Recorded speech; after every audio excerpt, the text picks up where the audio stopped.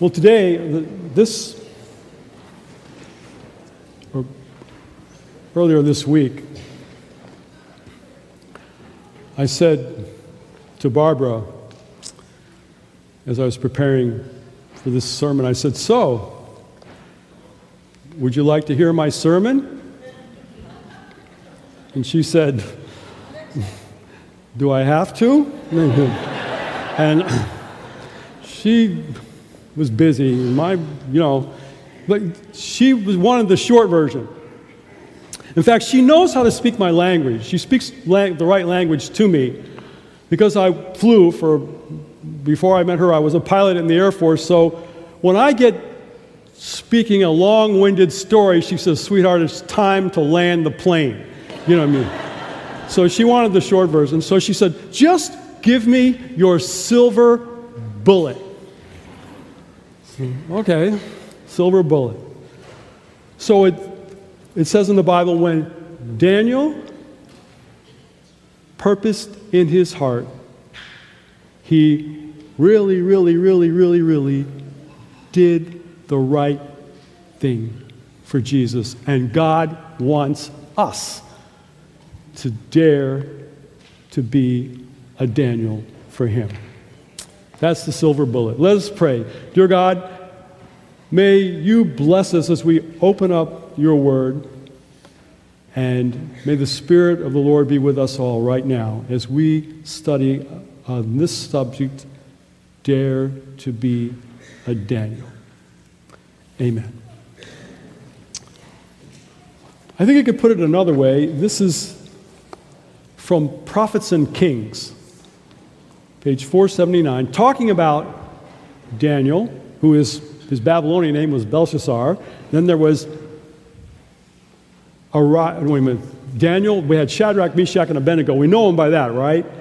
But they are Daniel, Hananiah, Mishael, Ariah. Okay, that was their Hebrew names for Shadrach, Meshach, and Abednego. So here's what the quote says. Among the children of Israel who were carried captive to Babylon at the beginning of the 70 years captivity were Christian patriots, men who were true as steel to principle, who would not be corrupted by selfishness, who would honor God at the loss of all things. In the land of their captivity, these men were to carry out God's purpose by giving to heathen nations the blessings that come through a knowledge of Jehovah. They were to be his representatives. Never were they to compromise with idolaters. Their faith and their names as worshipers of the living God, they were to bear as a high honor. And this they did. In prosperity and adversity, they honored God, and God honored them. It's kind of like the story of General Norman Schwarzkopf, who was the commander of Desert Storm. You remember him back in the 1990s. He passed away a few years ago down in South Florida, but he was a beloved general in this country. He tells the story of the first time he ever went to the Pentagon as a general. He'd been there about a week, and his commander came up to him and said, "Look, I got to go on a trip. I'm going to be gone about a month. I'm going to here, and India, and all over the world, and you are in charge." And he does an about-face, and he starts to leave. And Schwarzkopf said, "But sir, what about logistics and procurement and this and this and this?" Rule 16. Yes, sir. And what is Rule 16? When given a command, take charge. He starts to leave. He says, "Yes, sir, but what about this, this, and this?" Rule 17. Yes, sir. And what is Rule 17? Do the right thing. And Schwarzkopf said that was the best course on leadership he ever had right there. He also said he learned just as much from the bad officers as he did from the good ones on how not to do it. Do the right thing. That's what Daniel did. He did the right thing, purposed in his heart. And because of that, because he was so purposed, so loyal, God used Daniel to bless not only the world at his time, but our world. Because he gave him, because of his dedication, his loyalty, the power of the prophetic office. He gave him the spirit of prophecy through signs and through symbols, that we would learn the mysteries of the future, all the way down to the end of time. So, what are some of the things that we got from Daniel? Because he was so purposed in his heart. Well, we learned of the great world empires surrounding the people of God from his time all the way to the end of the world. And Daniel nailed it. He hit it right on. It was right there. So we got that. That was in Daniel chapter 2 and 7. So we got those through symbols and through figures, the world empires. And then we got something else. We got the timing of the two major ceremonies in the Jewish tradition, the Passover and the Day of Atonement. Now, these were festivals that they did every year for thousands of years. The Passover in the spring, Day of Atonement in the fall. But they were types. In other words, they meant something for the future. They were to be a part of the plan of salvation. Now, their fulfillment in the plan of salvation into the future. For example, the Passover. When was the real Passover? They had that ceremony. What was the real Passover? Well, it was when Jesus died, right? He was the real Passover. And Daniel told us the timing of that 500 years in advance. In the book of Daniel, chapter 9, he nailed it right to the year, as he said in Daniel in chapter 9, from the going forth of the command to restore and to rebuild Jerusalem unto Messiah the Prince. Well, that command was given in 457 BC. Unto Messiah the Prince would be 70 weeks of years, or 490 literal years. And if you add the numbers up, it was exactly on. Daniel hit it on the date of the crucifixion of Christ, right to the year 31 AD. It's an amazing prophecy. There's 365 messianic prophecies in the Old Testament. Daniel gave us the time, all because he was so purposed in his heart. And by the way, something interesting about that prophecy, that 70th week, which Daniel showed us in the midst of the week Christ would be crucified, almost every church puts that 70th week, the last 7 years, out in the future and attributes it not to the Christ but to the Antichrist. It just goes to show you how much Satan hates these prophecies in Daniel and Revelation. So Daniel gave us the time of the Passover, and then the Day of Atonement. What about that one? That was the Day of Judgment.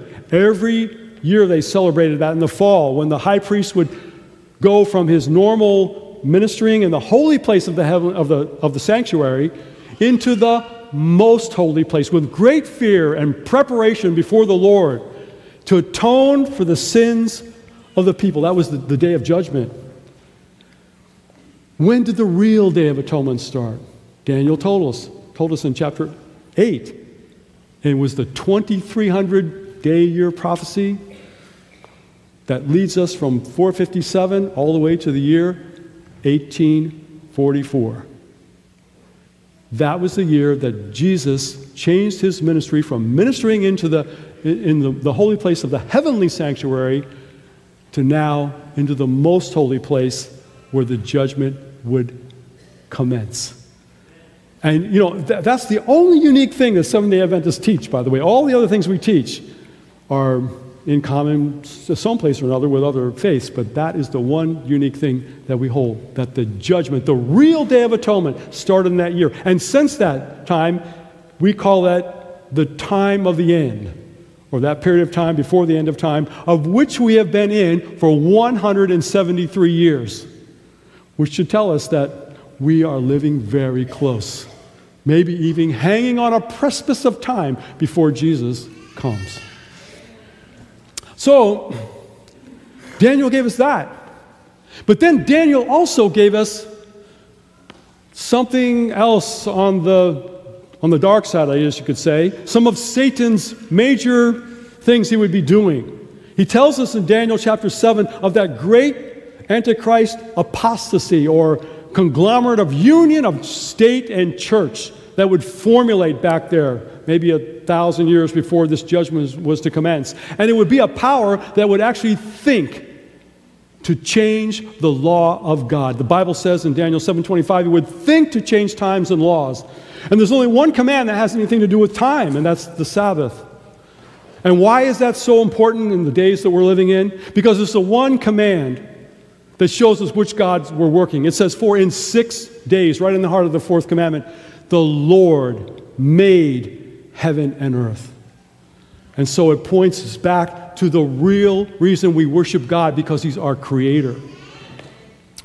And the prophecy would carry forward.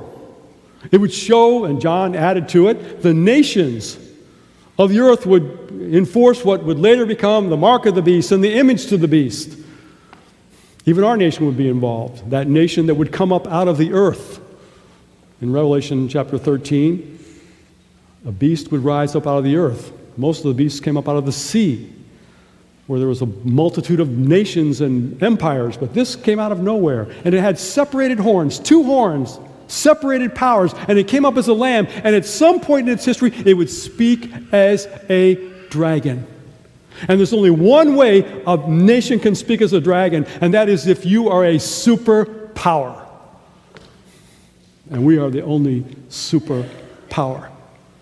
But the nations then would, to enforce this, what was called the image to the beast, it would take some big miracles, fire coming down from heaven. So that hasn't happened yet. That's in the future. But that would be the ultimate union of church and state, forcing God's people, or people who simply want to worship God and obey His commandments, against their conscience in worship, false worship. So Daniel gave us all of that. So we got a lot from Daniel, all because he was so purposed in his heart to do the right thing for Jesus. So, how is it that Daniel got to Babylon in the first place? And his friends? Well, the world had fallen into, the entire world, into false worship to false gods, except for one place, the kingdom of Israel. There was one bright spot, one place where God's people were representing the true God and true worship to the true God. And they were to be the ones to tell the world. The problem is, they kept falling into the false worship themselves. Remember, like Moses, he barely got off the mountain with the Ten Commandments, and what happened? They were all worshiping a golden calf. So God's people were falling in. The pull of sin, I guess, it just affects all of us. It's kind of like a ship in the ocean. Now, I want to show you this ship here, because Barbara and I are going on that ship, so I wanted you to see it. But it looks really beautiful. Doesn't a ship look beautiful in the ocean? It looks kind of funny out of the ocean. Now here's a picture. Look at what do they call them? The props. There's another name. But at any rate, those things are huge, aren't they? And there's 3 of them on this ship. And there's 8 engines that power the generators that turn those propellers. And it doesn't even have a rudder, because all those propellers can circle 360 degrees.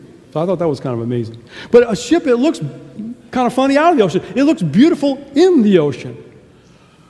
But if the ocean gets into the ship, that's a real problem. And the worldly ocean was falling into the ship of the church.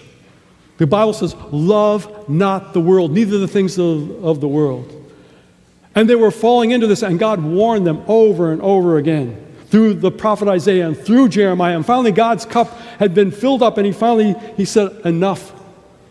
And he said, if you are not going to represent me and do the right thing, and you're not going to go to the world with the truth about the true God, then I will send you under extremely adverse conditions. And Jeremiah's prophecy of the 70 years of captivity came true. And now, Israel was to become a vassal nation under the great kingdom of Babylon, under the greatest and most fierce king in the world, King Nebuchadnezzar.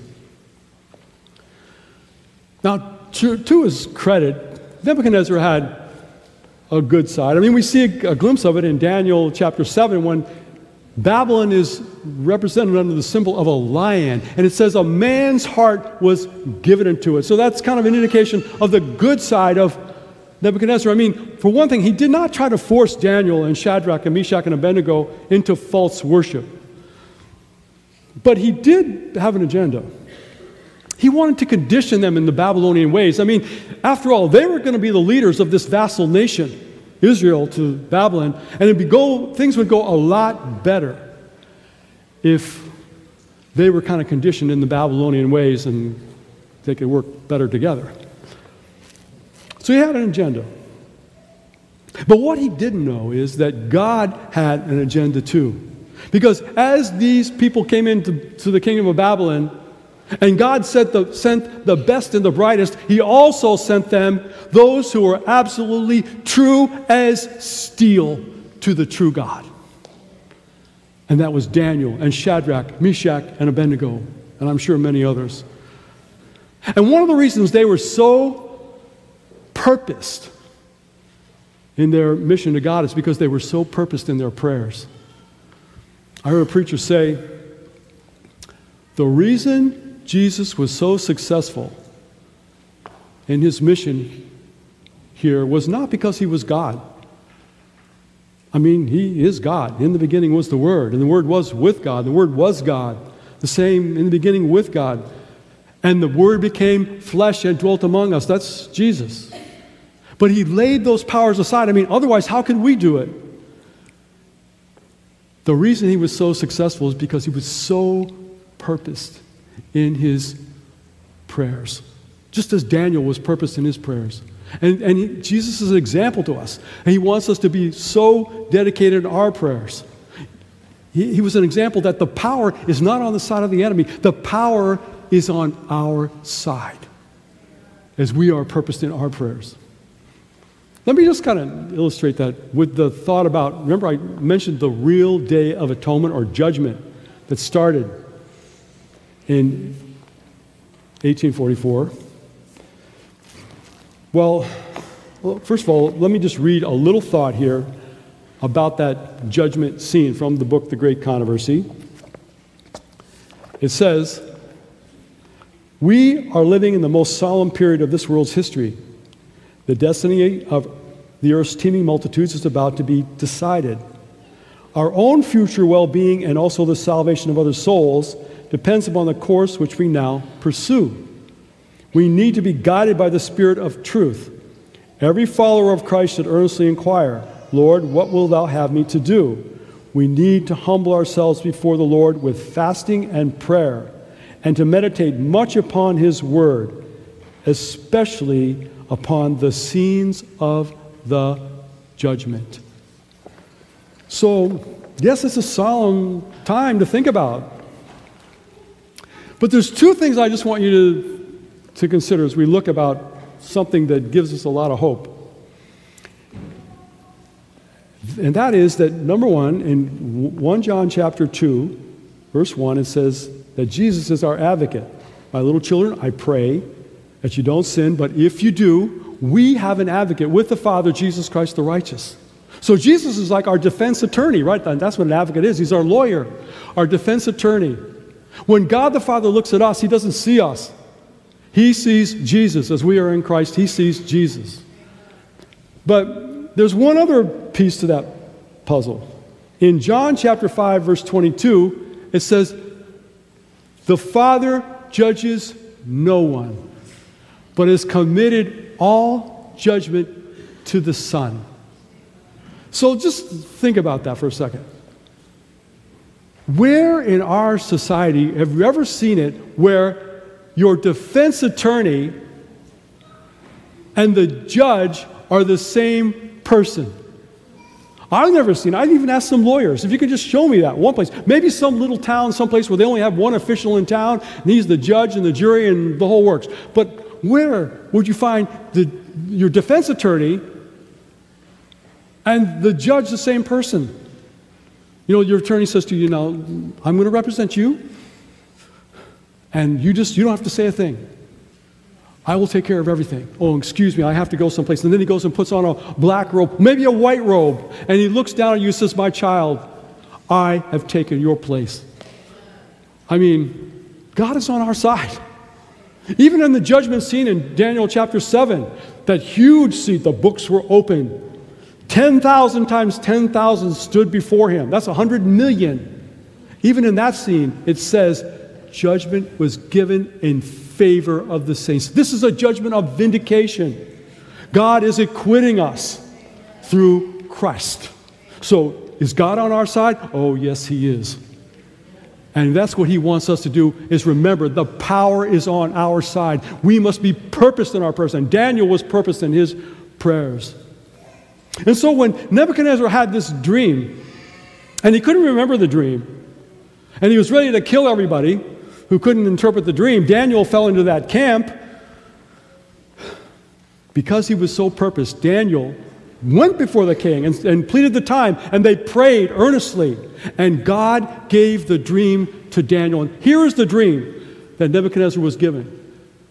Nebuchadnezzar's dream showing the great world empire surrounding the people of God all the way to the end of time. Babylon, Medo-Persia, Greece, Rome, Europe. And the other part of the dream was there was a stone cut out without hands. That was a divine stone that would crush the metal image and raise up the kingdom of God. And that stone, we're told in 1 Corinthians, is Christ. That stone is Christ, that rock. You know, when I first learned this, many years ago, this prophecy, I just became overwhelmed. I said, you've got to be kidding. That was predicted in the Bible, all those empires? I mean, we studied that in school, right? There was Babylon, we did that in school, in world history, and Medo-Persia, and Greece, and Rome. I had no idea that all that stuff was in the Bible and predicted that would happen in the Bible. I used to tell everybody I had a book that I called the Bible, How to Win Friends and Influence People. I said, that's my Bible. But when I learned all this, I switched Bibles. I said, I'm going to make the Bible my Bible. And if this is true, then maybe all the rest of the stuff in that book is true. I mean, I got so excited, like a bull in the china closet about the whole thing. Well, Nebuchadnezzar got excited too when he learned all this. In fact, he got so excited, he promoted Daniel to be prime minister of Babylon. I mean, that in itself is amazing, isn't it? I mean, here he comes. Israel is going down. God says, if you're not going to represent me, then I'm going to take you there. And he takes it, the best and the brightest. And what happens? One of them rises right to the top. Daniel. That's an amazing story. It shows that God is in control of this universe and this world. As crazy as it may seem it's getting, there is somebody who is in absolute control and authority. And we have a loving God that we can trust and know everything's going to be all right. When Abraham Lincoln, going through all that stuff with all that slavery and everything back in those days, and they asked him about it, he said, I looked up and I saw the stars were still in their place, and I knew God was on his throne. So yeah, Nebuchadnezzar, he got excited about it too. For a while. Until his bad side started setting in. I guess you could say his narcissistic side. You know, I had the worst time with that name. I thought it was narcissistic. Then Lauren and some of her friends, they corrected me in no uncertain terms how it was to be narcissistic. It comes from, well, I know you guys know this, Greek mythology. The young Narcissus, did I say it right? Fell in love with himself by admiring his reflection in a pool of water? Wow. He must have, I can only imagine, this was mythology, right? He was probably surrounded by all these beautiful goddesses, and yet he falls in love with himself. That's just kind of hard to believe for me. But at any rate, that's what happened. But I suppose we'd have to say that we all have a little shot of that, right? Because the Bible does say all have sinned and come short of the glory of God. So yeah, we maybe would have to admit we have it. And Nebuchadnezzar definitely had it too. Right here in Daniel chapter 4, verse 30. This is a quote from Nebuchadnezzar. Is not this great Babylon that I have built for a royal dwelling by my mighty power and for the honor of my majesty? Wow. My. And so what did he do? He gave us this image. He came up with this, all gold. He just couldn't bear the thought that the golden empire was going to end and the silver and the bronze and the iron was going to take over. He couldn't bear it. He just had an infatuation with gold. I guess the world has an infatuation with gold. They say that they're trying to frack gold now. Or somebody tried it.